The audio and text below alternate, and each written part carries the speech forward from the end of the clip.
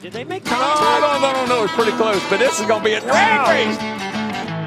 Look at this. Moves in to win it. Carl Edwards bumping, dump and run. Here comes Gordon right up to the bumper again. The bump and run. There it is. Didn't mean to really turn around, mean to rattle his cage up. Yeah, welcome to the Bump and Run Podcast. I'm your host, Michael D.Y., joined by my two best friends, Matt the Statman Riley and Eric Daytona Ron. I hope you guys had a great weekend. Hope you guys had yourselves a Kevin Harvick type of weekend. I didn't even have to change my sheet for this week. The winner was the same, going back-to-back this time in Richmond.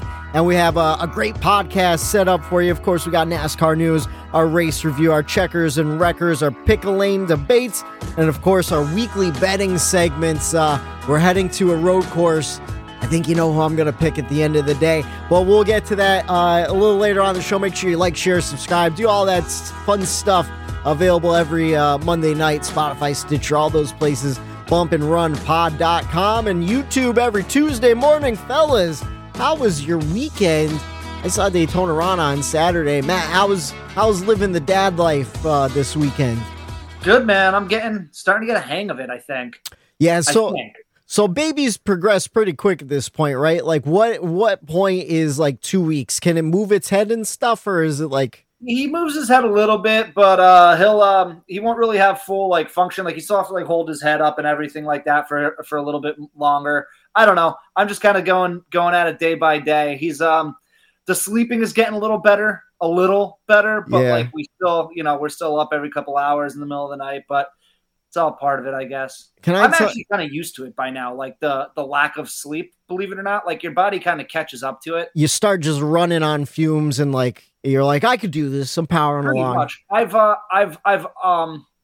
You've entered like the fight or flight. Coffees. I'm on the afternoon coffees now. That never was a thing. It was always, I always kept my coffees for the morning time, but now like an afternoon coffee is a necessity. You're doubling up. You got to keep it rolling as well as you can. You know, the thing with kids, the head thing, that always scares the shit out of me. The little fun fact, my brothers had 2 kids. I've never held them when they were babies. I've never held a baby because I'm afraid that I'm going to do it wrong. Like, I can't even hold a cat the right way. Like, I feel like I pick up cats wrong all the time. Like, don't even put a baby in my hand, you know? So you'd be surprised on how many of our relatives are like hesitant or downright refuse to hold the baby just because of the same reason. Like, man, they're fragile. But like, so before this kid came along, like I never held a baby like ever. So like 2 weeks ago, they hand him to me when he's first born. And I'm like all like cradling him and everything. Now I'm like walking around with him in my forearm and like just like waving him around. You'll be like that guy at the ballpark holding your kid and catching a foul ball with a beer in your hand. I'm confident I could do that. Nice. As a matter That's of when fact, that dad power comes in, man. Right there. Fact, That's when the dad power comes in. Come over tomorrow. I'm going to hold the kid in one hand. You just start throwing footballs at me. Let's see how good this can go. How about you, Eric? How was your weekend? I saw you Saturday night, a little cookout action, but we had a hell of a time on Saturday night there at the Birdie compound. Little cookout down there. Luke's dad came back from Florida, so he hasn't seen the boys in a little while. So we went over there and we tied one on Saturday night. Had ourselves a good time out in Luke's backyard. Then Sunday. Didn't plan on it, but it was one of those like things that just organically happens where people's coming up to your house to watch the race. So we watched it in the garage again, and it was a little different experience this run around with everyone in the garage, and I'll get to that a little bit later on. But overall, it was a great weather weekend here in Northeast PA. So trying to be outside as much as we could this weekend. Just we had a bad heat wave come through here. So it was nice to have the temperatures get down into the 60s at night, open up the windows, and the sleep has been great. Eric, it's starting. We're getting closer and closer. It's starting to become football weather outside. Oh yeah. You could sense it. I can feel it in my bones. It's getting football weather. Yeah. I saw preseason football's back too. And Matt, your team's doing your team. No, we're not going to talk about it. We're not going to talk about. But no, I agree. I took advantage of the weather too. Finally cut the grass for the first time in like 2 months because everything's just been dead. And then my girlfriend went to cut her grass and realized, You remember earlier on in the summer, we couldn't get it started. I had to rebuild the carburetor. Yeah. Had to do it all over again. Miserable Saturday doing that. But I cut the grass later on after that. I got that all done. And then I power washed the house. Felt like a man. Got those sidewalks extra clean. But now, you said it yesterday in the Snapchat, and you're right. There's certain things that you do as a man that's just like, man, I feel a little extra manly today. Oh, yeah. Power washing is definitely one of them. Yeah, there's just something about it. You know what also made me feel like an old man, though? My back today from bending over and hunching over. Oh, my goodness, was it in rough shape. Not as rough as I felt watching this race, though. We'll get right into it, but let's jump into the NASCAR news. Not a whole lot to talk about in terms of the amount of stories, but some pretty big stories. One of the worst-kept secrets in NASCAR, Noah Gragson moving up from Xfinity Series into the 42 car, replacing Ty Dillon at that Petty GMS next year in 2023. What do you guys think about that? Especially you, Eric. I want to know how you feel considering now Noah Gragson's going to be one of your teammates. Well, first off, let me just start with thank you for your service, Ty Dillon. You made the beginning of this season one of the most fun beginnings of a season ever because you came in here like you were a wrecking ball. You were smashing up everybody. It was a bar fight at all times with Ty Dillon. Ty Dillon was the most entertaining thing at the Busch Clash. It was phenomenal. He still is. He had some run-ins yesterday. He had some decent runs. And I have to give him credit for kind of maybe rubbing off a little bit of that on Eric Jones, who is more of a timid, not really outgoing, aggressive driver. He kind of, tends to just stick to driving and that's it. And I've noticed this year a little bit more, enthusiasm in Eric Jones a little bit. And I think maybe a little bit of Ty's style rubbed off. So Noah stepping in for that, I think he fills those shoes perfectly.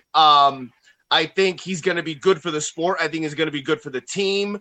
The more eyes on somebody like that is generating it for himself, that's just going to help the team in general. Sponsors are going to see that and they're going to be like, ooh, I want this guy. He's going to get the clips. Yeah. He's going to get the content that we need to sell our product. And he's going to do it without even knowing he's doing it. So for that aspect, great for a teammate in that regard and talent. He deserves it. I really do believe this is his shot, whether he takes full advantage of it and, really hunkers down and maybe takes it a little bit more serious. I mean, there's times to flash his personality, but, those first couple years in Cup really test your mental stability and really test you as a person to see if you belong in the sport or not. And, we'll see if the Cup Series spits him up and chews him out, or if he, if he makes it. And I think Eric Jones, being that almost veteran already, is a good help for him too. That calmness, maybe that presence of because I think he learned it from Kenseth in a way, to really know how to take care of your equipment. And I think he'll be a good role model, even though they're almost the same age. Noah and Eric, I think I could see them being a dynamic duo. Yeah, Jones definitely has that Cup experience to kind of help Noah lead him along the way. And I think Noah has that personality maybe to rub off on Eric Jones and create some waves and like you said, get those clicks for the clips on Twitter and Instagram and all that stuff. I like the move too. One thing I was nervous about though, right now, Eric Jones's current crew chief is Noah Gragson's old crew chief at Junior Motorsports. But they said nothing's going to change there. Jones is keeping his crew chief, and I think they're doing a really good job together. And, I just think as long as they're just together, you'll start getting you'll see more and more results. Kind of like what we're seeing now with Jones near the end of this season. Like, he looked really good on Sunday until he got caught up in that wreck, too. He's been on a really good stretch. You need that consistency. Like once Harvick and Rodney Childers started working together and they meshed, and you could tell they're together forever. So you develop that. In the last 3 years, you bump around from, especially going from Gibbs and then Toyota to Chevy, like you don't have that, consistency in that ear and that voice that you're hearing all race long. And that is a huge part of this sport of NASCAR, is the comfort that your crew chief gives you and being able to break it down and him understanding you. And I'm glad to see that they are bringing him back, because it leaps and bounds above last year, what they did in that 43 car this year. So I'm excited to see, not like I said, nothing against Ty, but to have a competitive teammate will be very interesting, because Noah has run well in the Cup in that 16 car in the part-time rides that he has, raced. He showed some flashes in the Cup car. So I'm excited. Now, Matt, on the opposite end of the spectrum, being a junior motorsports fan, how do you feel about losing Noah Gragson in the Xfinity Series? He's an excellent talent. He's obviously winning races this year. He brings eyeballs to junior motorsports because, he says what he wants to. He's always in the news for doing or saying something. He's exciting to watch, whether you agree with his racing style or not. I think he has the chance, call me crazy, maybe not next year, but give him 2 or 3 years. I think he has the chance to be another Ross Chastain type guy in the NASCAR Cup Series, where he's aggressive. He's gonna beat and bang. You're gonna see him rub some guys the wrong way with the style of racing that he does. But you know what? He takes risks, and at the end of the day, it may win him races. As Eric said, and as we all know as racing fans, Petty GMS is obviously heading in the right direction right now as an organization as far as competitiveness on the track. Yeah, and I mean Eric Jones, he's threatening a win. As a matter of fact, I've got a stat that I'm going to keep. You guys are probably going to hear me refer back to a few times in this episode. I was poking around and I found a really interesting site called driveraverages.com, and I was looking at what have you done for me lately, right? So I went back the last 15 races, which puts us back to the Bristol Dirt Race on Easter Sunday. And I was looking at Eric Jones specifically. He's got, as far as full-time drivers, he's got the best average finish in the last 15 races at a 16.2. He's got that makes sense. Super consistent, He's got 6 top 10s in the last 15 races, which is tied with Kyle Busch, Daniel Suarez, Denny Hamlin, Joey Logano, and Ryan Blaney. If I'm Eric Jones, or Eric, if I'm you and I'm lumped in with that group of drivers, I'm super thrilled with where he is right now. So you look at a guy like Noah Gragson coming into that organization, and I think it's a super exciting time. And then, I went into the weeds there to answer your original question about how I feel about junior motorsports. I think there's a lot of good talent in the Truck Series, and maybe they can poach someone in the Xfinity Series to come over. That 9 car is like their number 18 on Joe Gibbs Racing, if you will. That 9 car is the premier car of junior motorsports. So I think they're gonna wait. They're gonna find the right candidate, and they're gonna put someone who really deserves that ride in that seat. Yeah, I hope Petty GMS gives Noah the time to develop. I feel like Noah Gregson's always a slow burn type driver. He's struggling right now running part-time in the Cup Series, but everyone's going to struggle running part-time. Like you're not getting enough seat time in that Cup car. And I think as the season goes next year, you'll start seeing him get better and better. Or I could be completely off and he could be running for the finish line right out of the gate. I don't know. We'll see what happens in 2023 in Daytona. Should be pretty interesting. Another guy that they're letting develop for sure, Bubba Wallace. He just signed a multi-year extension with 2311. Not sure how many years, but I know a little job security is always great for the mindset of a driver. Of course, Bubba didn't have the greatest weekend this week, but he's been on a pretty good tear the last couple weeks. So, Matt's been saying he feels a Bubba win coming before the end of the season. So I do. I feel like getting that contract signed up will help further that to kind of just put your mind at ease. How do you guys feeling about that? I it's one of those things I feel like it's kind of expected, Well, Bubba, I think I texted this to you guys earlier as we were talking about this when we found out he was being extended, was that Eric Jones going to the 43 made me dig a little bit deeper into that organization and how they were run, and we kind of all figured out what was going on there. Yeah. And until Maury Gallagher, stepped in and it became Petty GMS, that team was not running to win races at all. That was just to generate a profit for the investors that were in there. Yeah. And I felt bad for Eric Almirola, Bubba Wallace. Those drivers that were in that car stood absolutely no chance at winning a race back then, because the team and the organization, they were just blowing smoke up their ass saying, every week we're going to try to be competitive, this and that. They were doing what they had, but there was no money, resources. They just didn't care to grow or get better. So I think Bubba kind of got screwed in a sense, and it wasn't a fair evaluation of his talent being in that car. So we're seeing now, and as of lately, I think he definitely deserves a second go around and an extension to see what he can further do.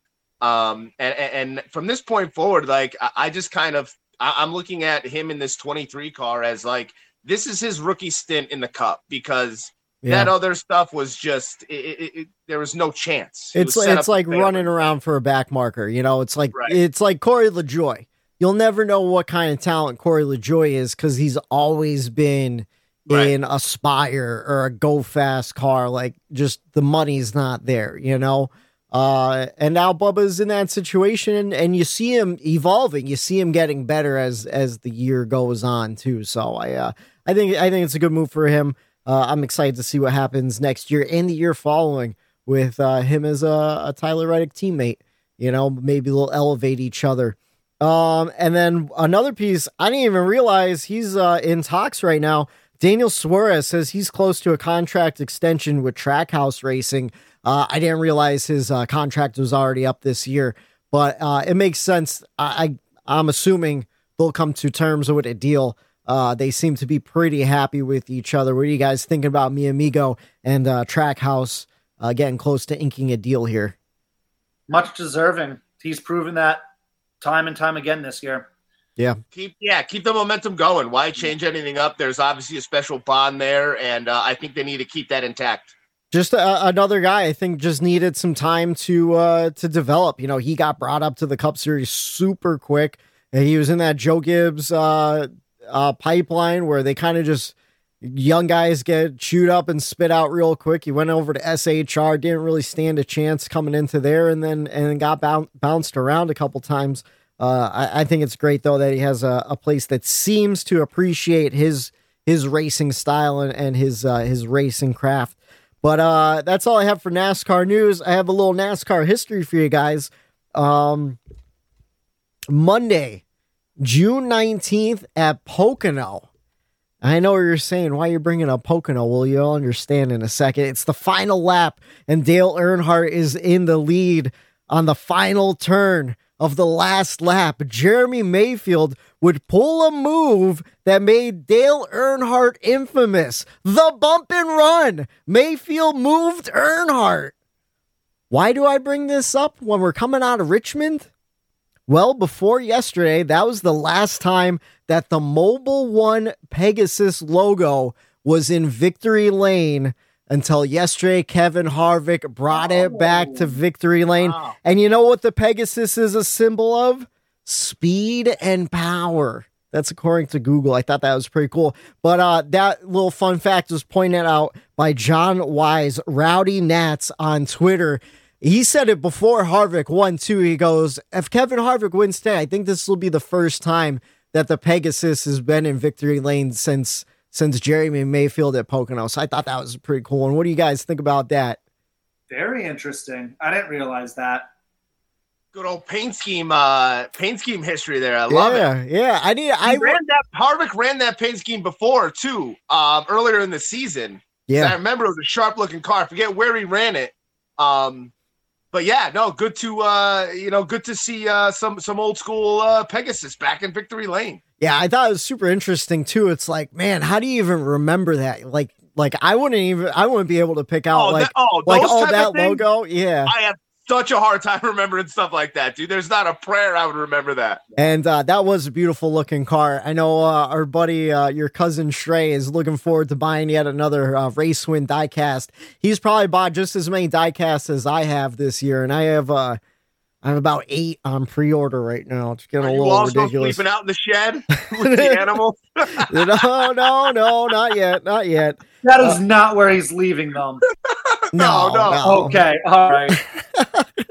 But his wife might start making him sleep outside that big old fire pit he made. That'll keep him warm at night. But that's what I have for NASCAR history. You guys want to jump right into the race weekend at Richmond?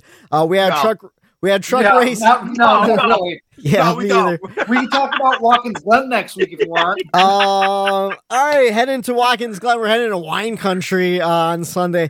No, we were down in Richmond. There was a truck race Saturday. Me and Eric, we didn't get to see it. We were out in the backyard partying at Luke's house. How about you, Matt? Did you catch any of it at all? I think it was like a late one, wasn't it?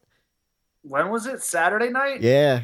Yeah, it started at 8, I think. I'm guessing you didn't see any of it. Saturday. It was Saturday night. Yeah, 8 o'clock it started. No, I was at I was at my in-laws' house. Well, you didn't miss much because Chandler Smith led twice for 176 laps. The only other person to lead more than one lap was Ty Majeski, and there was only 3 leaders in that race. Jeff Gluck tweeted on Saturday night, quote, "That was indeed a race that occurred." And I took that as I don't have to go back and watch the highlights of that one. You know what I did? So we did get home. We got home, I don't know, whatever, maybe 9 o'clock, 9 o'clock. And she was taking care of the baby. And I might have watched like a couple laps. And I literally said to myself, I'm not wasting my time with this. And then I put on UFC Fight Night. There you go. But much better time use right there. Yeah. Yeah, I remember I asked Whitey, I'm like, man, the trucks are on tonight. I go, what time's the truck? I go, put the trucks on. You go, it's already 10 o'clock. It was, I go, because I went to put it on. I go, oh, bud, the race is over. Chandler Smith won. But it was a good Saturday night, hanging out by the fire there. And then it was a good Sunday. If you're a Kevin Harvick fan, he led 2 times for 55 laps. Bad Sunday if you're a Joey Logano fan. I think he should have won that race. 3 hours, 3 minutes, 27 seconds. Felt like 6 hours to me. 5 cautions for 28 laps, 16 lead changes among 9 different drivers. Most of those were on pit road and pit strategy lead changes. Kevin Harvick, Christopher Bell, Christopher Buescher, James Hamlin, and William Clyde Elliott. Your top 5. 2 blocks? No, William Clyde Elliott, not Slick. Oh, I heard William. I'm sorry. I'm bouncing around screens here. It's because I said Christopher and James. I wanted to throw in the proper name for Chase there. That's right. That's his name. William Clyde, right? Something like that. Anyways, I thought it was a snooze fest. We'll reflect that in our race grades. Matt, you looked at the Jeff Gluck poll. Whoa. Am I blowing out? Can you guys hear me? Wow, I think I need to replace my cable. I apologize for that. Better. You saw that Jeff Gluck poll, though, didn't you? Yeah. So what was it the last time you checked it? It was. I checked. What time did I send that over to you guys this morning? Probably 9:30 in the morning. And it was like 63. It was at like, I think it was higher than that. I think it was like 83% yes or something like that. I could check again. Is that what you want me to do? No, I just want to know. Apparently, a lot of people liked it. All 3 of us did not. Let's jump into the race grades, though. We'll start with Eric. He watched it in the garage with some of our buddies. How did you take in the race on Sunday?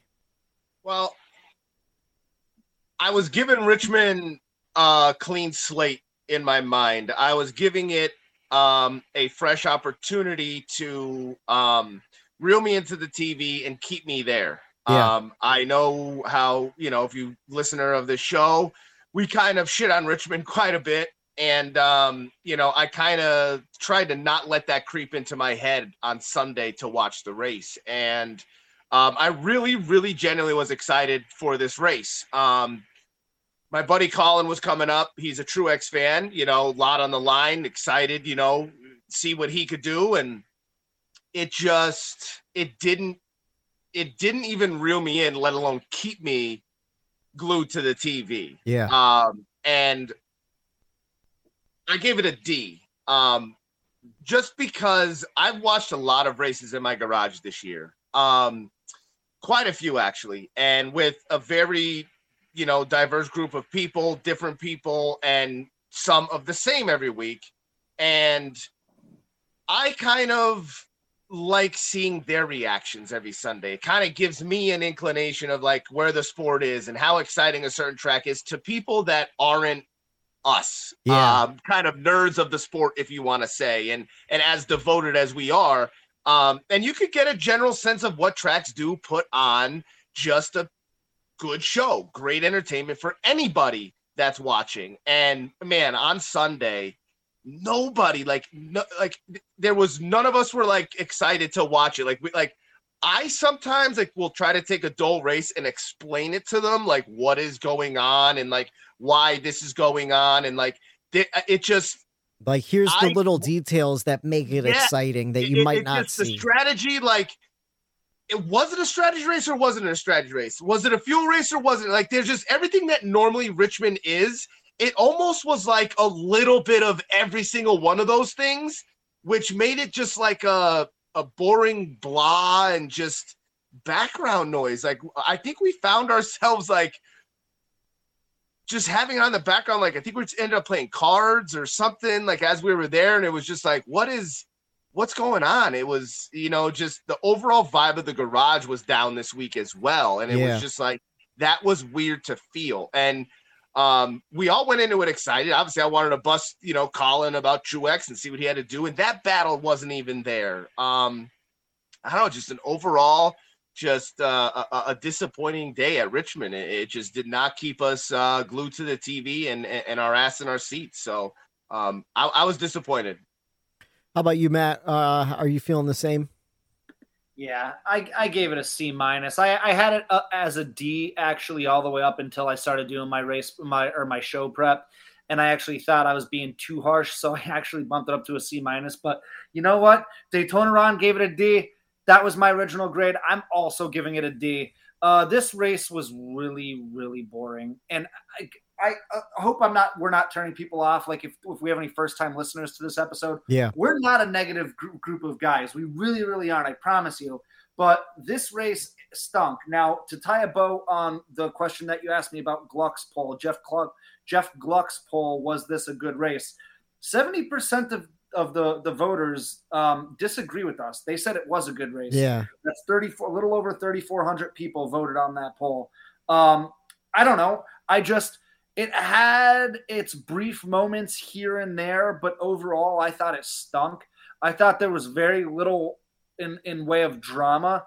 There was no shootout to the finish line. The little bit of a shootout that we saw with Christopher Bell gaining on Harvick at the end didn't really matter, especially if you were paying attention to what Junior said with 5 to go.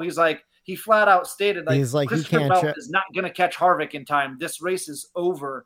And I can imagine, if I'm a producer at NBC, I'm probably having a conversation with Junior now, hey, listen. We got to keep these people hooked for 5 more laps. Don't say it's over, Right. Because I noticed that. I'm no, he's right, though. You look at the time.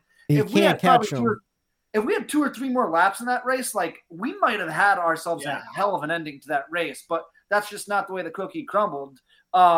And then, I don't know, it just wasn't I don't know. I try not to be negative, like I said, but we've seen this far too often with Richmond. I was told that this might be a fuel strategy race. It wasn't. I was told tires would be an issue yesterday. They weren't. I mean, there was tire wear, but it wasn't but it you wasn't didn't see a whole massive fall off where people were battling with worn tires between each other. It was kind of just that's what makes a strategy race. Yeah, it's kind of just whoever could pit the quickest. One goes with the other. Yeah, I'm gonna make a declaration. Richmond is dead. Richmond is dead. Enough. Dude, good game. You guys Rest figured in it out peace. last year to me. I used to get so. like, why do people hold it in such regard? Is it because of the history? Like, it's just because it's been around a long time? Like, is that like...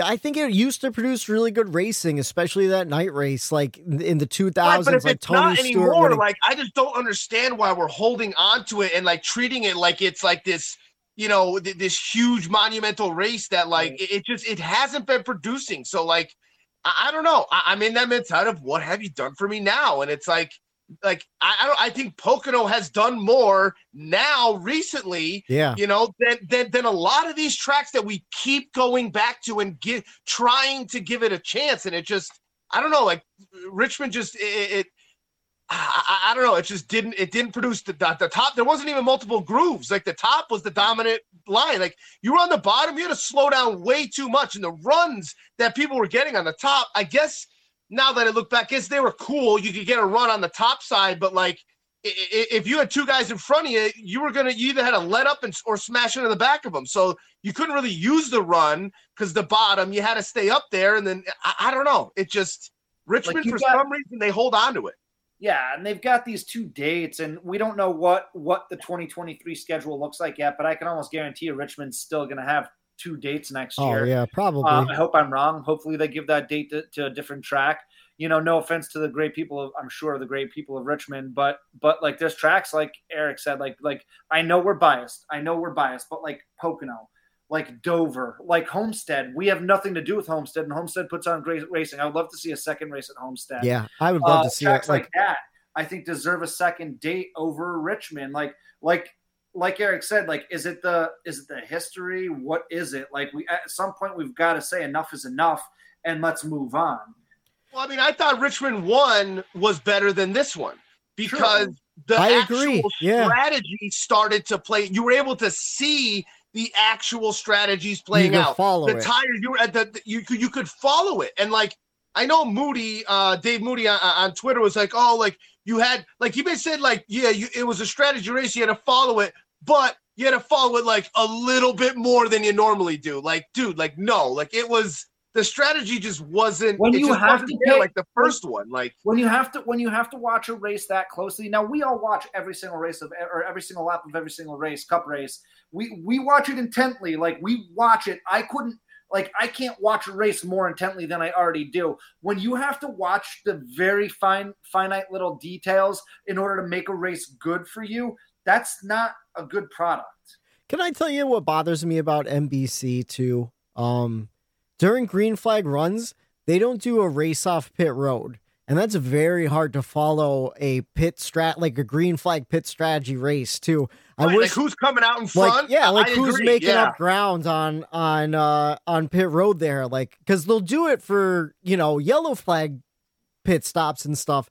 I want to know the finishing order as they're coming out. I feel like that would probably help at least to explain some of this fine detail strategy racing where at least you're like, oh, okay, Ricky Stenhouse Jr. just made up 3 spots coming out here, so he's going to cycle in a little bit. Like, I feel like maybe they just dropped the ball a little bit on this one because like Eric said, you know, this had a little bit of everything, but it wasn't like really enough of anything to really like stand out. You know what I mean? Was Steve Letarte in the booth yesterday? Yeah, he was. Yeah. It was just, I don't know, man. I think like Denny Hamlin was on a different strategy than everybody else, but I feel like everyone else was kind of just like, who's going to pit quickest in the pit window? And then hopefully you jump out and you get a good stop. And if you don't get a good stop, then you're fucked. And that's exactly what happened to Denny. Like Denny should have won that race with his pit strategy. Like he was doing a real strategy race.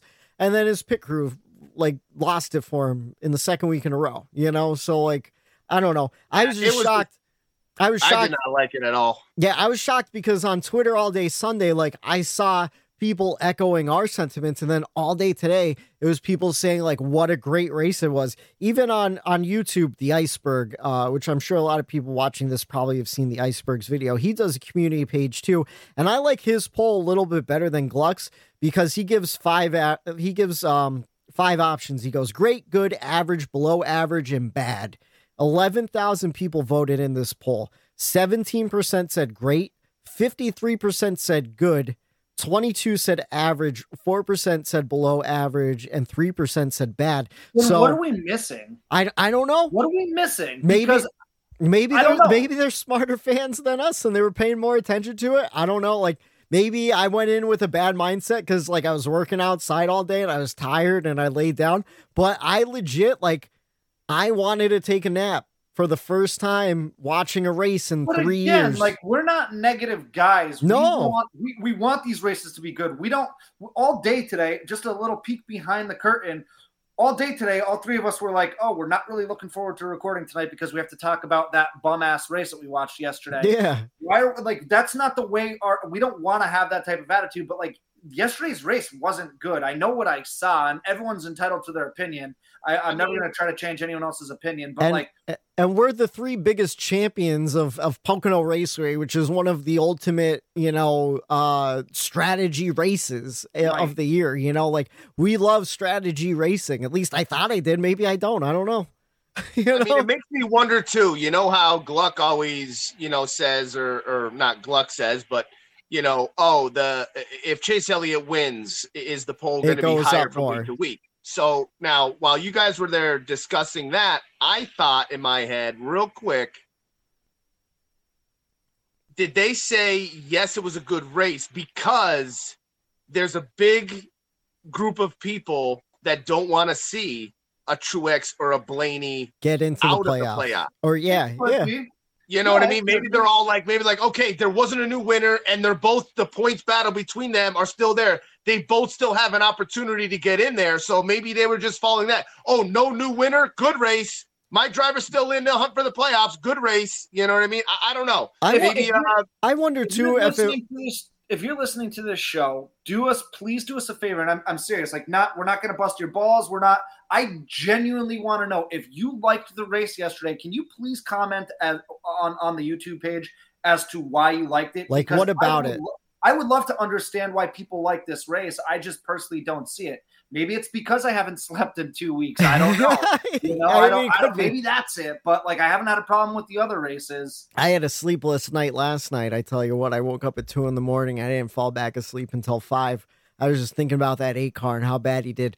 But no, I was gonna say, why did you realize there's a lot of grass at Watkins Glen? No, there is a lot of grass at Watkins Glen. No, I was wondering though, like, maybe it's because we did see a pass for the lead. So Kevin Harvick did take the lead in a pass on the outside, which I thought was pretty cool. And then we did see a little bit of a battle at the end there where it was like, oh, can Chris Buescher take this? And then all of a sudden, like, Christopher Bell is kind of coming out of nowhere and he's catching up. Can he catch up? So that was exciting near the end. The third stage was definitely the best stage. But if Joey Logano just ran away with it, I mean, he led 225 laps or something ridiculous like that. 222. The 22 led 222 laps, I think was the stat I saw. Yeah, so, like, if he won the race, are we still, like, are that many people saying it was good? Or was it because, like, you had a guy kind of running away with it and then all of a sudden he didn't, like, someone tried a little bit different strategy and got there? Like, yeah, I guess that's a strategy race. Like, a guy won it on strategy, but is the whole race as a whole a strategy race? Or just I guess I can see the two reasons why people might have said it was a good, enjoyable race. Is one, the Chris Buescher, trying to run down the leader, towards the end there. But, like, my rebuttal to that is, like, he never got close enough to make it, like, super interesting. Like, yeah, he was there, and yeah, that's a new face hunting down the leader, but, like, he wasn't like he never got there and made it, like, super interesting. That's why the first Richmond was better, because the ending, the strategies worked out to the point where, like, okay, now here we are. We have an actual battle. Will he catch him scenario, and, like, it played out the way it should have. And, like, I almost wish now we got the same exact race we got in the other Richmond race. I mean, we almost did with Christopher Bell. Like I mentioned earlier, if that race went another 3 or 4 laps, we might have seen another chase down, and maybe we're all sitting here singing a different tune. But everything leading up to the last 30 laps of the race, in my mind, was dull. And I can't, just because the last 30 laps were semi-entertaining, it doesn't do it for me. It doesn't justify me saying, hey, okay, maybe that was a good race. Yeah, regardless, like you, I gave it a C-. Originally, I was going to be at a D, but I was like, you want to know what? The ending was pretty interesting. The thing that kills me though, and I say this to you guys all the time, whenever we get like, oh, there's gonna be a big news announcement on Tuesday, and we all start texting each other like, oh, could it be this? Could it be this? And we get excited, and then I take a pause and go, we like long buildups and disappointing drops. Like, it's always this big buildup and then a disappointing drop. I feel like that's what Richmond was. It was this buildup and then a disappointing drop, and like that was it. It was over. Kevin Harvick's your winner. Really cool that he won 2 weeks in a row. I thought it was interesting. Kevin Harvick went from a out of the playoffs. Is he washed and ready to retire to may never win again? May never win again. Now he wins 2 races in a row, and is he a legitimate championship threat at this point? Like it is kind of crazy. Look at Ford. Yeah. When I asked that question, was this fuel for their fire? And look at what Ford did at Richmond. Yeah. You know what I mean? Like, I don't know. Were they holding something back? You know, did they have to use it a little early to get themselves into the playoffs with Harvick? Maybe they didn't want to use whatever they had, that little, tool to get them over that edge. But like, man, like Ford, like not only Harvick winning back to back that's crazy with the way that everything's been going. Well, not crazy because he has been, running consistent. Okay. But, I mean, it's just Ford out of nowhere. Just like we thought Ford was just done for. Like, especially Blaney has been running well. Logano has been non-existent. Harvick's been non-existent. And now here we are, crunch time right before the playoffs. Did they pull their little trick out? And did they have to do it earlier than they wanted to? Maybe. Like I'll go back to that stat that I mentioned before, going back to the last 15 races, going back to the Bristol Dirt Race on Easter. You know who the number 3 rated driver is as far as best average finish in the last 15 races? It's Kevin Harvick. 11.8. Yeah. You know how many top 10s Kevin Harvick has in the last 15 races? Tons. 10. Yeah. 10. Only 5 times in the last 15 races did he finish outside the top 10. It's been building with him. Right. And we're all surprised, including myself, over the past 2 weeks. Like, holy shit, where did he come from?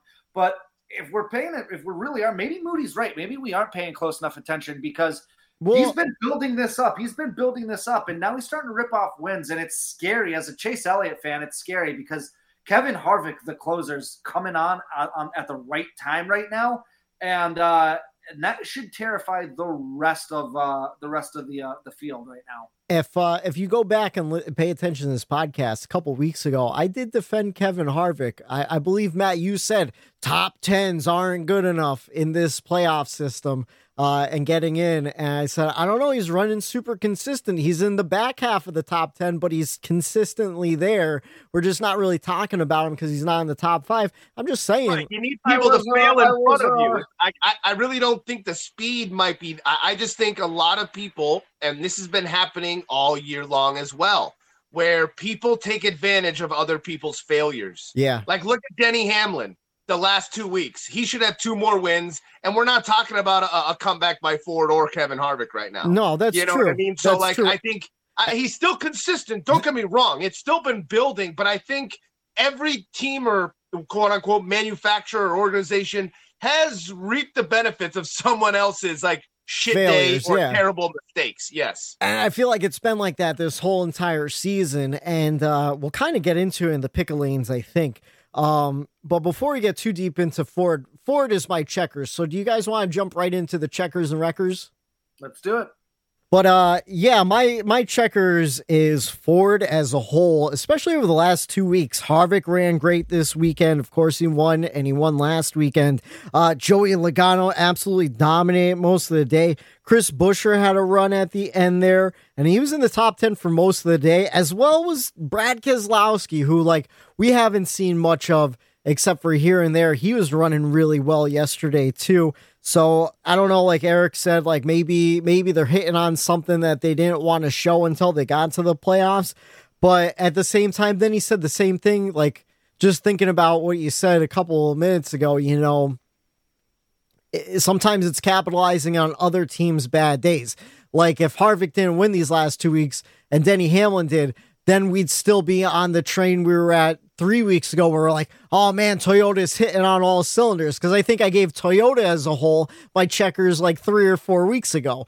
but at the same time, is it just the new car where like everyone's showing flashes at different times? We had different pockets. Like we had the Chevys in the beginning of the season, then we had the Toyotas come on, and now the Fords are coming on. And that's going to bring me to a point that we're going to cover in the pickle lane debate when it comes to do we have a championship contender at this point? Like, is there a championship favorite? We'll jump into that later on, but that's my checkers. I know it's weird. I'm giving mine before you guys. Usually I let you guys give yours first. It's throwing me off. But my wreckers, got to give it to the 8 car, man. Oof, what a day. This spun early, saved it. But then they put like, I don't know about this call, man. They put like scuffs on from qualifying the day before. I think that was a bad move. Just got trapped laps down and just got worse and worse. I swear to God, in the third stage, I don't know what happened, but he went from like 3 laps down to 8 laps down. I'm like, what the hell is going on? Just an awful day. You know that ate Whitey up to have to do that too. Oh, yeah. Like he was probably thinking about it all day. Like, I can't believe I have to wreck the 8. Like, God damn it. But like the worst day. Like, and you want to know what? And then Austin Dillon still finished like a lap down, but he finished in like 14th or whatever. I'm like, they swapped because usually it's like Reddick's running up front and then Austin Dillon's getting like 28th or 29th. Like, it's just, bad day for RCR as a whole. Not a great day for Chevy, to be honest with you, though. You know what, though, too, is, Whitey, I know you weren't going to watch any of the pre-race. Yeah. But they were all high on Reddick. I know they were. Steve Letarte picked him to win for the same reason I picked him to win, too, because I was like, he's running that paint scheme. He's on fire in that paint scheme. You want to know why? They added the flower to the hood. They adjusted the paint scheme. It threw off all the flow of everything. But yeah, that's my checkers and wreckers. I mean, that's about it. How about you? We'll start with Matt because Eric went first for the grades. So yeah, Matt, what's your So my checkers goes to we briefly touched on it before, that battle between the 18 and 45. That was a lot of fun. Like I said before, I had a hard time finding. There were moments, brief flashes here and there throughout the race, which brought my race grade up a little bit. This was one of those moments because we had it kind of felt like a passing of the torch moment in NASCAR history, right? Like we might be able to look back on those 10 laps and say, wow, that's really where it happened right there, because all signs are pointing towards the possibility of Ty Gibbs jumping into that 18 car, which Kyle Busch pilots right now. Yeah. So, and then the best part about it is, and that they did mention it on the broadcast, was like, this is getting under a KB's skin that Ty was like out dueling him there. Like, even if he is good with Ty Gibbs and all that, like, that had to have been bothering him as far as a competitive spirit. Oh, for sure. But it was an excellent battle. They were just side by side for lap after lap after lap, and it was just really, really fun to watch that. Yeah, that was definitely definitely my favorite part of that race. That was probably the most excited the whole vibe of the garage was as well. Watching that go back and forth, because at one point in time, Kyle Busch, he hit the back bumper of Ty, and Ty came back and hit the back bumper of Kyle, and I'm like, oh shit, this kid ain't playing around, man. Like, he's not going to get bullied out here. And I think that's like, to circle back around to Noah coming in that 42 car as my teammate for next year. Like, I think this attitude that some of these younger kids have of not being intimidated by some of these Cup veterans, and not necessarily, I think Ross Chastain is a scapegoat for these young guys.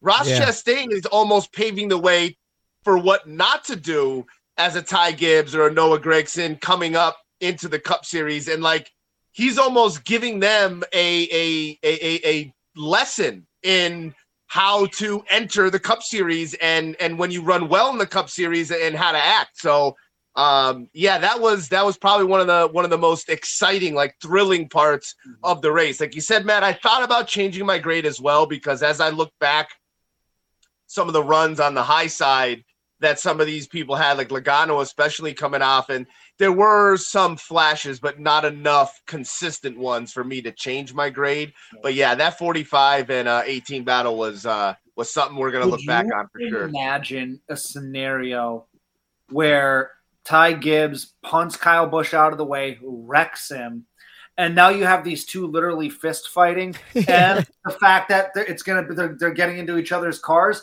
It would be like going back to when Dale Jr. came in and took Kyle Busch's spot at Hendrick Motorsports. Yeah. Like that whole debacle again. Oh my God, we almost had a part 2 of that. I feel like if you're Kyle Busch, he's 36, 37 years old. I feel like you can't hit a 19-year-old kid. I don't know. Like, I feel like that's just a bad look. Like Kyle Busch is a tall dude, you know, like I feel like Ty Gibbs is just like this frail little boy, you know, jumping into like the ring with like the veteran. You know? I don't know, man. It's a big boy sport. Like if you're going to be up there battling with them and you want to start shit, like you got to be willing to back yourself. You got to be willing to defend yourself as well. You know what it reminds? You know what? If you're in that situation, you just do something subtle, like as he's leaving his interview from like, you know, Jamie Little or something, and he goes to walk away, stick your foot out, trip him, make him fall on camera, look like an idiot. You know what I mean? Like do something real subtle to get back at him. Yeah, like bullying. Well, you're talking about bullying.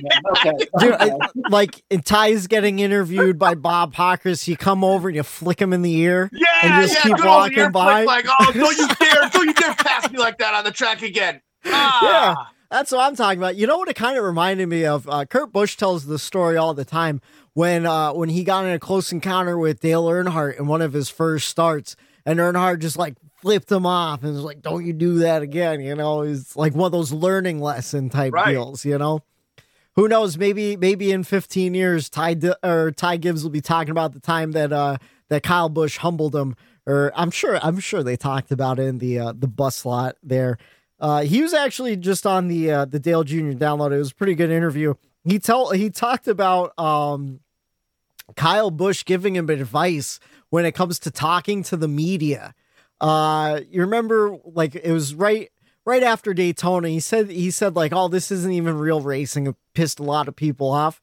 Kyle Busch is like, "Buddy, you gotta like calm down a little bit, like relax." Even with some of the bump and runs he's done and like running over people, he's like, you got to relax a little bit, which is interesting to hear Kyle Busch being like, hey, you know, maybe be a little bit nicer on the track. Kind of ridiculous if you think about it. But how about your wreckers? My wreckers goes to Ricky Stenhouse Jr. That move that he made. So he went to go pit. I guess he was carrying way too much momentum, realized he wasn't going to pass over the commitment box. So he went to go back on track. Yeah. But he ran right into the rear left corner panel of the 19 of Martin Truex Jr. And I don't know. We've been saying all season how Ricky's been running a lot cleaner. He's been getting a lot better. He's been running good races for Ricky Stenhouse Jr. and the equipment that he's in.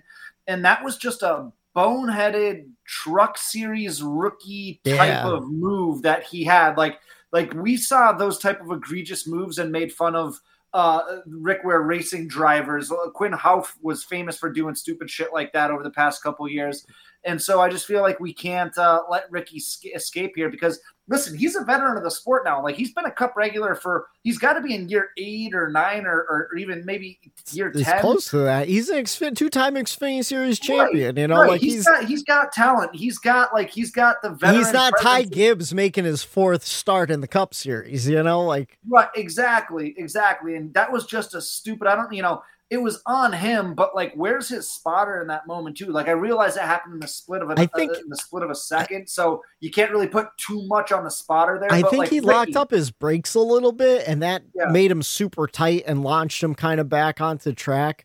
I think it made it worse though that it was the 19. It was. That it was just the whole thing. It was like bad. That 19. He's fighting. You know, he needs to win there. He's on. You know, this is one of his most important races of the year right here, and you can't have something like that happen. So, I mean, obviously not Truex's fault, but like, it just seems like stuff like that has been happening to these Gibbs drivers where, you know, like even from the beginning with the engine stuff and they were overheating and, you know, it just seems like, man, they just can't catch a break here when they have Kyle Busch getting wiped out last week when JJ Yaley lost, right. Just being wrong place, wrong time for these guys when that can't be happening.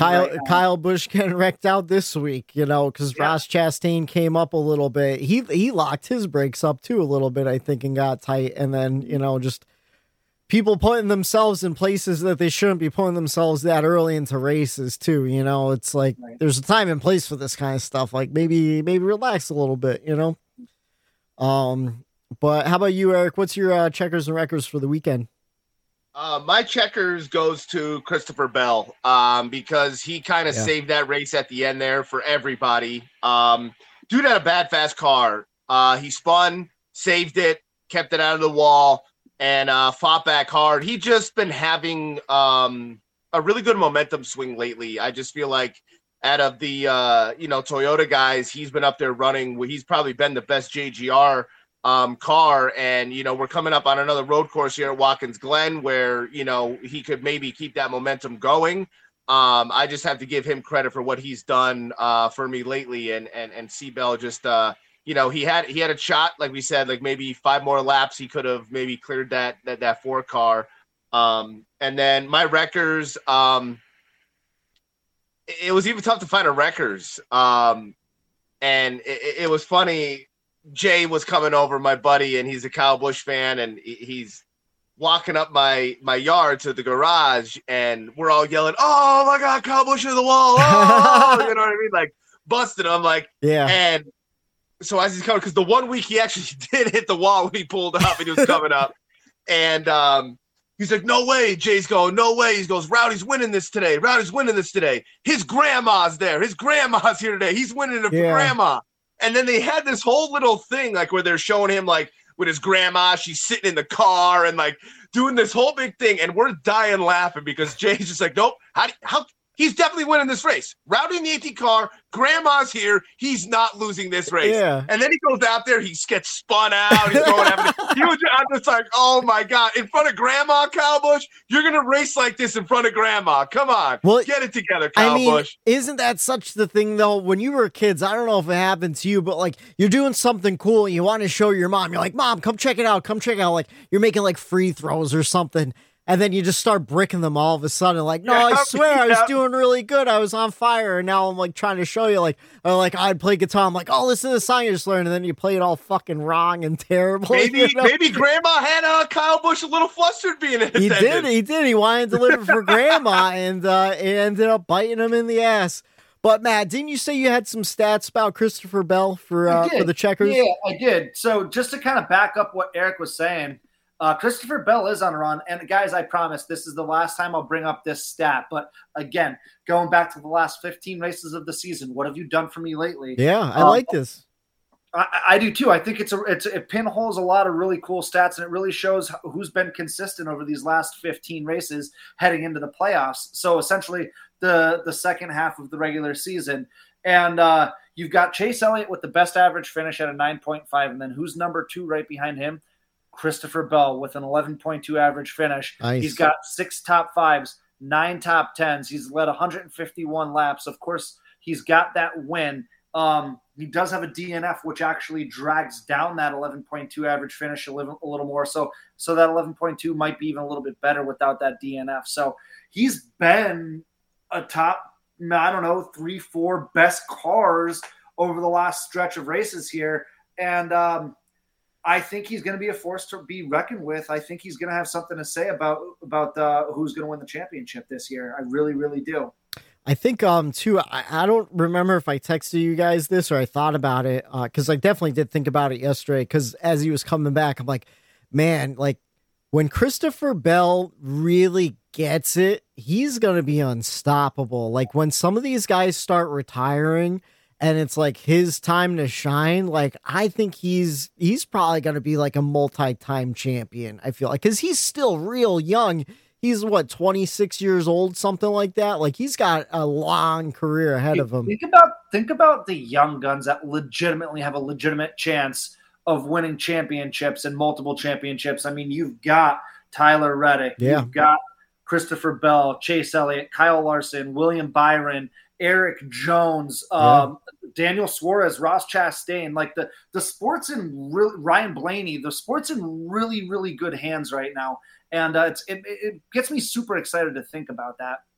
Yeah, it's going to be interesting once these guys start retiring too, and you start seeing like, I'm always interested in the fan bases, you know, like going to the track and seeing who's wearing what t-shirts and stuff like that. And like, I like seeing these guys, like the young guys, slowly building their fan base out where you could see it growing every year as you keep coming back to the track. It's really interesting, you know? Because you've got probably in the next 6-7 years, we're going to be losing Kyle Busch, Kurt Busch, Hamlin, Harvick, Eric Almirola is going to be gone. Truex Jr. You know, Truex. Yeah, these are going to be. We're opening up the door for a lot of wins to get spread out throughout these youngsters. It's going to be really fun to watch. Yeah, I think a couple of years ago, NASCAR was really pushing like the next generation with like Eric Almirola, Austin Dillon, and those guys. And I feel like those guys are probably the like the last generation. And now, like, these young guys are going to be the next. Was part of that too. You know? It's kind of like there's Gen X millennials, and then it was like Gen Z or whatever. Right. You know, like Austin Dillon's the millennials, where they're kind of getting forgot about, and now it's Gen Z's really fucking flying up on everybody. You know, so I think I don't know. It's going to be an interesting 10 years. In the sport. I'm excited. I'm here for it, you know? But yeah, you did your records already. It blended together. I forgot because we jumped back. But yeah, that's all I have for pretty much for the race weekend. Do you guys have anything else really to add? We're going to the best road course in the country this week. Oh yeah. But first we got to cover who came in last place. We mentioned the battle between Ty and old Kyle there, but Ty Gibbs had his motor blow around lap 180. Everyone loves to talk about the winner, Kevin Harvick, on a Monday, but here on the Bumper Run podcast, we like to shine a little light on who came in last, and it was Ty Gibbs. I thought he had a really good car. You know, he battled with Kyle Busch. He was running up there. Not sure what happened with the engine. If it was, you know, sometimes these guys can miss a shift and then blow a rod or whatever. What happened? I didn't see anything online. That's what yet. I was thinking. Yeah, I'm thinking he hasn't been into that car all that often. He's coming in here. I bet like something, you know, missed a shift or something along those lines. Yeah. And especially when you're battling with Kyle Busch and, you know, the stress of that, I would imagine maybe Ty was a little bit too much for him this week. Yeah, and like Richmond, he's definitely shifting way more than he has in the last couple of weeks, you know, with bigger tracks like that, you know. Even Kevin Harvick said he missed a shift I think he was shifting in like 1 and 2, but not shifting in 3 and 4 or something like that. And he got him swapped or something, or he missed a shift on the back stretch. And that's why Christopher Bell was able to gain some track position on him there. So like even the veterans are missing it. It's real easy for a guy who's in his 4th start to go out there and maybe miss a couple shifts and blow an engine. I don't know if that's exactly what happened. I'm sure Toyota and TRD and Joe Gibbs Racing are all looking into that on a Monday. But yeah, that's all we have for the race weekend. But I got some debate questions for you. It's the choose cone is out. It's the pick a lane. You get to choose which side of the aisle you're going on. First question. Do we still want more short tracks? You know, this year Martinsville wasn't that great. Richmond, 2 races, not that great. Bristol dirt. I mean, it's a short track, but it's also dirt. It's different. I don't know if you could judge that. We're going to Bristol soon. The outcrying of fans over the last couple of years is more short tracks, but we're seeing intermediates kind of being the better races right now. Road course is not that great. Do we keep pushing the short track line here? What do you guys think? Yes. Yeah. It's the car.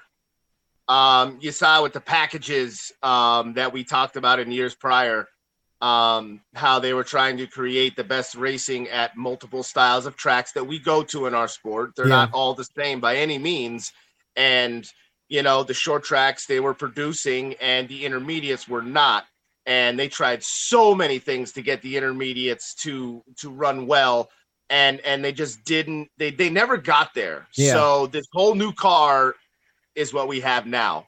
And this is year 1 of this new car. I think we all know what short tracks can produce as far as storylines. They haven't. I just think we wait for the car to catch up and for the drivers to catch up to the car, and for how many different tires and tests did Goodyear go through over the years to make a good Martinsville tire, to make a good Bristol tire? They had years with that package and that race car setup and how they were built to develop these tires. This is year one for Goodyear and this new rim and this new small tire, no inner tire. Like, I think they need a little time here to develop this car a little bit better, and maybe a tire that it better fits this car for short tracks. But I would hate to not get rid of them or to think that this is the track's fault more than it's the car not producing to the track. The tracks have always produced. Now we have this car that's not. So I think there's one common denominator here, and it's this car being new and why we haven't seen the racing being produced at these short tracks. All right, how about you, Matt? We can't get rid of short tracks, man. We can't. There's, in my mind, it's Bristol and it's Martinsville. Bristol, I know I kind of talked to you guys behind the scenes earlier about what my real favorite track is, and I always say it's Bristol. It's probably a split between Daytona and Talladega. Yeah. In my heart of hearts, the super speedway racing is always going to be my thing. I love it. I love it. I love it. Give me 36 super speedway races. I love it. But I also love Bristol, and it's easy to forget how good Bristol is with us only going to it once, the normal configuration of Bristol once a year now, because it also splits it with the dirt race. So it's easy to forget how freaking good Bristol is. It's so damn good, especially under the lights. It's one of my favorite races of the entire year. Martinsville, I mean, and it's also, listen, this question might be popped up because Richmond was awful, but Richmond doesn't typically race like a short track. It is a short track. It doesn't race like a short track. Yeah, no. Martinsville was a stinker of a race this year, but it also had a lot to do with the temperatures. Was it like 45, 50 degrees that night? Yeah, it was super cold. It was a bad race. So, I don't know. Yeah, Eric said it good. Let's see what they can do to fix the I don't want to use the term package because we haven't had to say package all year. But let's see what they can do to maybe fix the short track racing. Let's see what happens when they go to Bristol in a month from now. And let's just wait and see. I can't remember if I brought it up on the news last week or the week before. I don't think I did, but I did see pictures of out in California. They're taking down some of the grandstands. So they are moving forward with that reconfiguration to a short track over in Auto Club Speedway. So I am excited to see what happens with that. The design looked pretty cool. It was almost like a hybrid of Martinsville and Bristol because it didn't have higher banks, corners, but it's real long straightaways. Yeah. So it does look real interesting. I'm excited to see how that goes. But at the same time, with how good this car was at Auto Club and everywhere else, it's like, man, I really do love intermediate racing. And I always have liked intermediate racing ever since I started watching. So are we going to rat him out? No, I'm gonna rat myself out. I told you, I don't like short tracks. That's why I've been so anti North Wilkesboro for the last 2 years. But you want to know what? Then I went back and I looked at all my race grades from last season. This race I gave it an A++ last year, the Richmond race in the playoffs, because there was big playoff implications, and I think there was a big battle with Christopher Bell and someone else. So I can't even remember what happened. In the spring. I liked the strategy race once we realized it was a strategy race, and I thought it was pretty good. But Martinsville's kind of boring, to be honest with you. To me, I don't know. You gave Richmond playoff race an A++? I think so. I think that's what my notes were from last year. I gave it a D last year. Really? Maybe. Are you sure it wasn't the spring race? No, I'm looking at it right now. Richmond spring race last year, I gave a B, and the playoff race, I gave a D. Maybe. And then the same thing happened this year, man. The spring race in Richmond, I gave a B-, and then this one I gave a D to. So I don't know. In the spring, I gave it I think a B-, and this one I gave a D. So the spring versus playoff, it was the same for me. Right. Yeah. Oh man. It's hard to do it on the fly. I'm trying to search my old emails. But regardless, and stuff. Matt, you have a great point where I'll keep bringing up, what have you done for me now? And it's like Bristol and Martinsville having, that bad race because of the cold weather. Like, it's just because we haven't seen the good racing. Like, if we saw a great Martinsville, I don't even think this is even a question that short track. No. Like, Richmond playoff race last year, I gave a C-.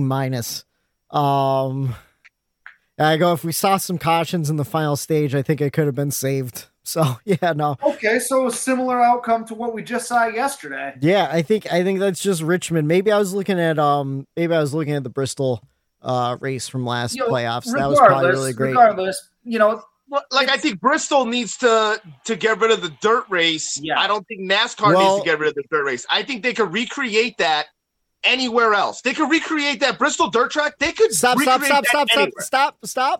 Because that leads me to my next question. We saw a rumor on Twitter break yesterday. I'm still not even sure if I want to bring it up because I haven't been able to find the true source. But supposedly Texas will be destroyed, blown up after next season and either reconfigured or track, rebuilt. Not the state. Not the state, the track, okay, Texas Motor Speedway. If you guys got to choose what you would replace Texas with, what would you do? Because I'll tell you exactly what I would do right now. I'll tell you what I would do. I would get rid of Bristol dirt, run 2 Bristol races on the concrete, and make a purpose-built dirt track in Texas for the dirt race to go to. I agree, and I'll take it one step farther. I say, since we're going hybrid and all these racetracks want to be owned by NASCAR and all of this, and we see how Atlanta's hybrid has worked really, really well, right? Yeah. So I think we do an Atlanta hybrid-style super speedway race, because what is Texas known for?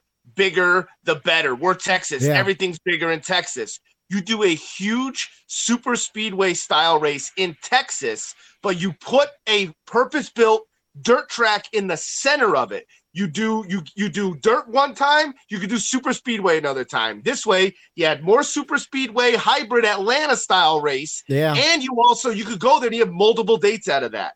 And it's owned by NASCAR. So this is supposed to be a debate topic, right? And usually, because we're also like-minded, we end up usually agreeing. Yeah. I've got a hybrid between both your ideas that I just thought about, and I've mentioned this in the past. I would like to see a purpose-built dirt road course going back to where NASCAR originated from. NASCAR originated on the dirt roads and the back roads of the southern states. So why not make a purpose-built dirt road course down in Texas? I don't want to see another super speedway. I think Atlanta was enough for the hybrid.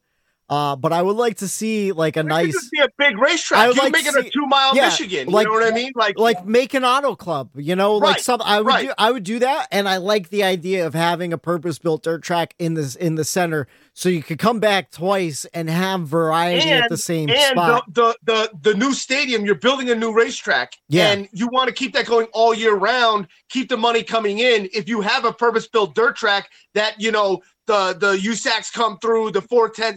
You have you make that a staple like Eldora and some of these others. Yeah, you have something there with that. No, I think that's a cool idea. Dirt road racing. I mean, it sounds real interesting. I don't know. Can Cup cars do that though? Yes, I think they could. Way too heavy. Yeah, I feel like. Because think about dirt was it's gonna be the same thing as when you put when it rains at a road course. It's the same conditions. It's just gonna be super slippery. You look at the rally cars, they're all small little Focuses that weigh about 1,000 pounds. Or they're like stadium super trucks, or they're real super light and tiny.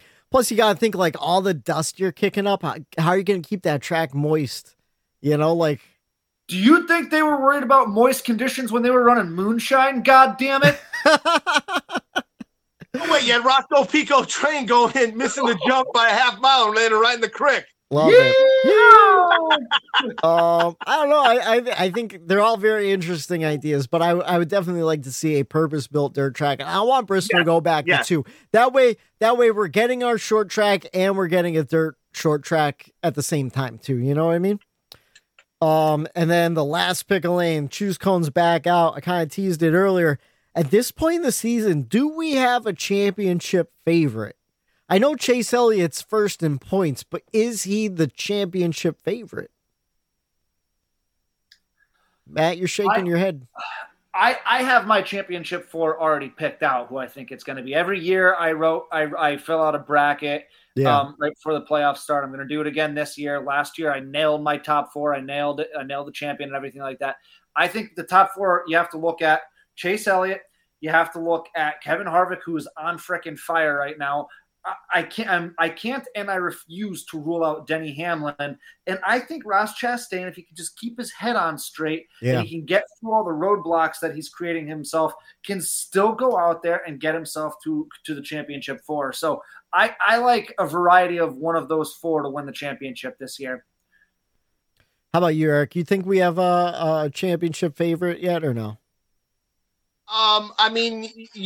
Chase has obviously stayed atop of that point standing. So you got to respect that and give credit where credit's due, where holding that down means you've been the most consistent. You've been up there. You've, obviously have the most race wins as well. So plus he's going to get the regular season championship points, the extra points. You just look at that as a whole. Statistically, yes. You look at stat-wise, yes. Is there a favorite? Definitely, by far, that he chases the favorite. But if you take the season as a whole, like we've said this show, there's been so many clumps of different ups and downs. Unpredictable, that it is very still unpredictable. So I trust my gut, my intuition quite often, almost probably 95% of the time. And right now, my gut's telling me that this is still really wide open and don't settle on anything because of how, as a whole, you look at it, it's just been so up and down. Dude, you can almost make a case for not only those 4 guys that I have in my top 4 right now, but you can make a case. Kyle Larson can come out of nowhere. Christopher Bell's racing like a maniac. Joey Logano can come out of nowhere. I was going to say, Joey Logano is always like a sleeper to get into the round of 4, like he's just always there for the championship 4. Even last year, I feel like he didn't have much of a season and he was still there at the end, He's good at those plate races. He has people that are willing to push with him and work with him at those plate races. And when you have that, reputation of going up there and being able to win those races and run up front, you have him at cutoff races, you have a shot. And I think Logano at some of these racetracks we do go to, as long as he kind of stays out of trouble as well, and there is a little bit of speed in his car, he knows how to really bring a 10th place car home to victory lane. There's no one other. I used to get so mad at Jimmy Johnson was good at doing that as well. Not having a winning car, but coming home and being in the top 3, top 5 with a 10th or a 15th place car. He just has that knack for getting it done in those situations. So I don't rule out any of those people either, Matt. That you nailed it with those people you talk about, and I'm all about what are you doing now and that momentum, and Bell with the momentum, Ford and Harvick and Logano momentum. I'm nervous for William Byron. I'm nervous for Alex Bowman. I'm nervous for some of these guys that really haven't, and even Whitey, not to make you any nervous, but even Tyler Reddick, that's the thing. You hope you get these cobwebs out, but I like momentum going into the playoffs. And Kyle Busch, what kind of shot does he have realistically right now? Yeah, and that's what I'm saying. I don't think there is a real championship favorite besides Chase being so consistent. Because that doesn't mean anything though necessarily. Right? Exactly. That's where I'm coming from. It that's means what I'm something saying. To look at.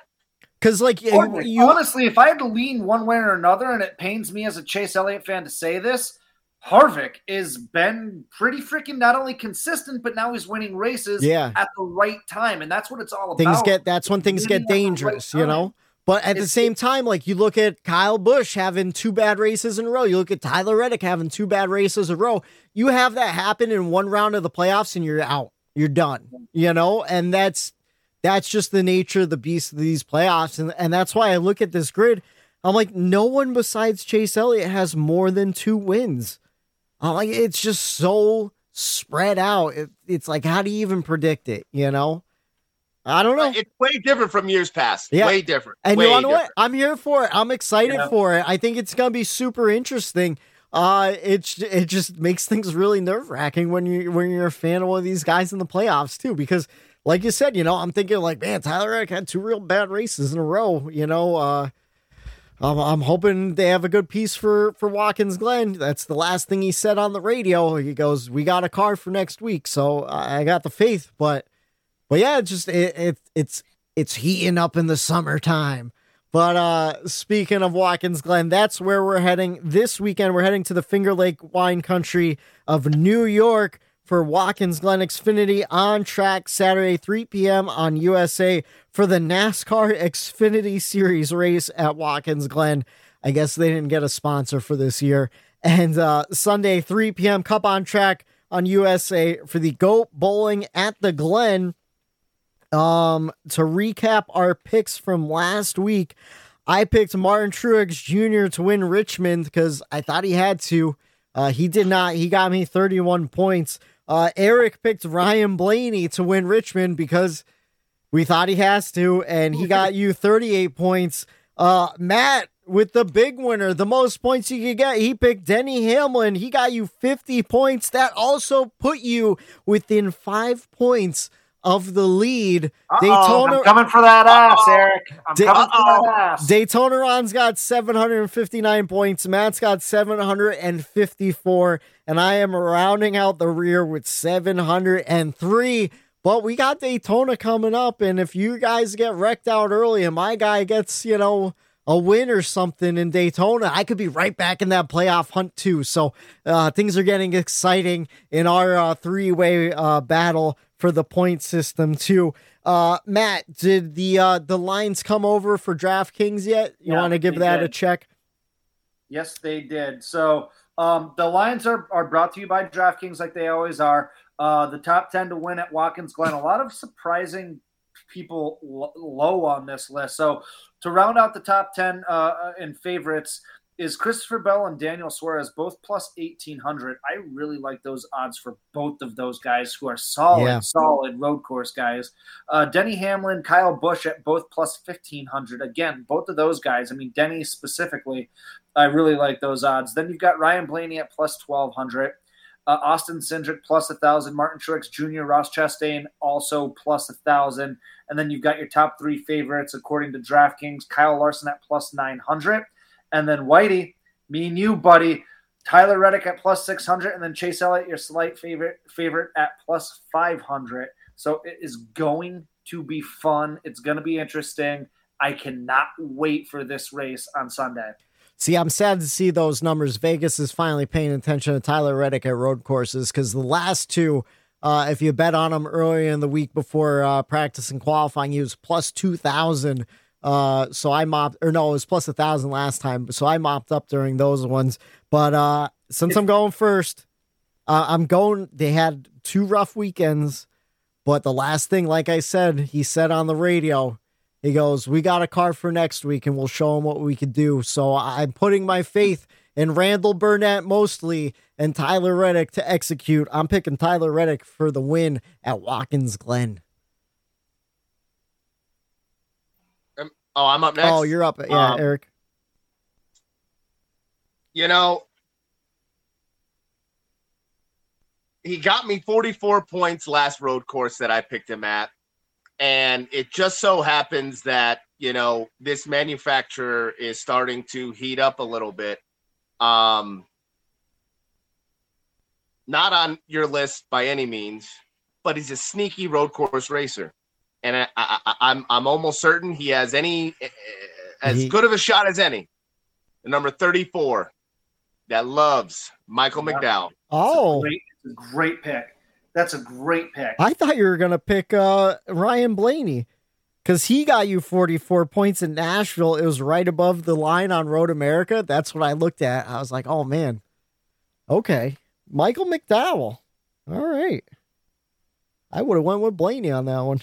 So, Eric, you said something there that intrigued me a little bit. You said the manufacturer of the guy you picked, Ford, is doing good, and they're rolling right now. and that's why it makes me want to pick Ford this week as well. So, not so fast, my friend.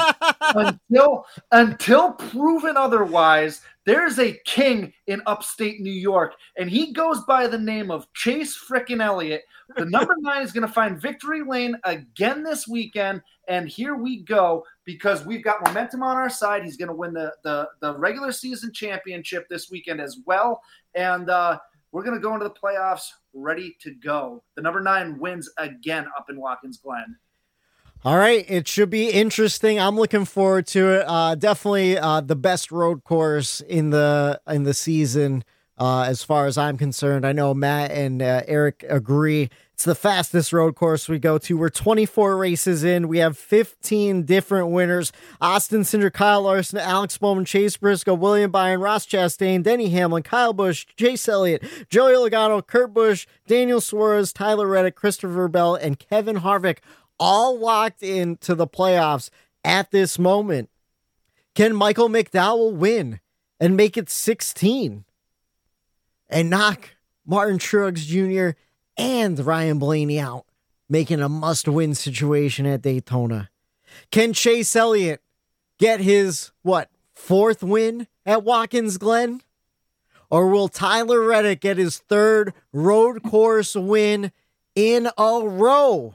We will find out this Sunday, 3 p.m. on USA for the Go Bowling at the Glen, and we will break it all down for you right here Monday night on the Bump and Run podcast. For Matt the Statman Riley, for Eric Daytona Ron, I'm Michael D. White saying have a good night. The Bump and Run. There it is.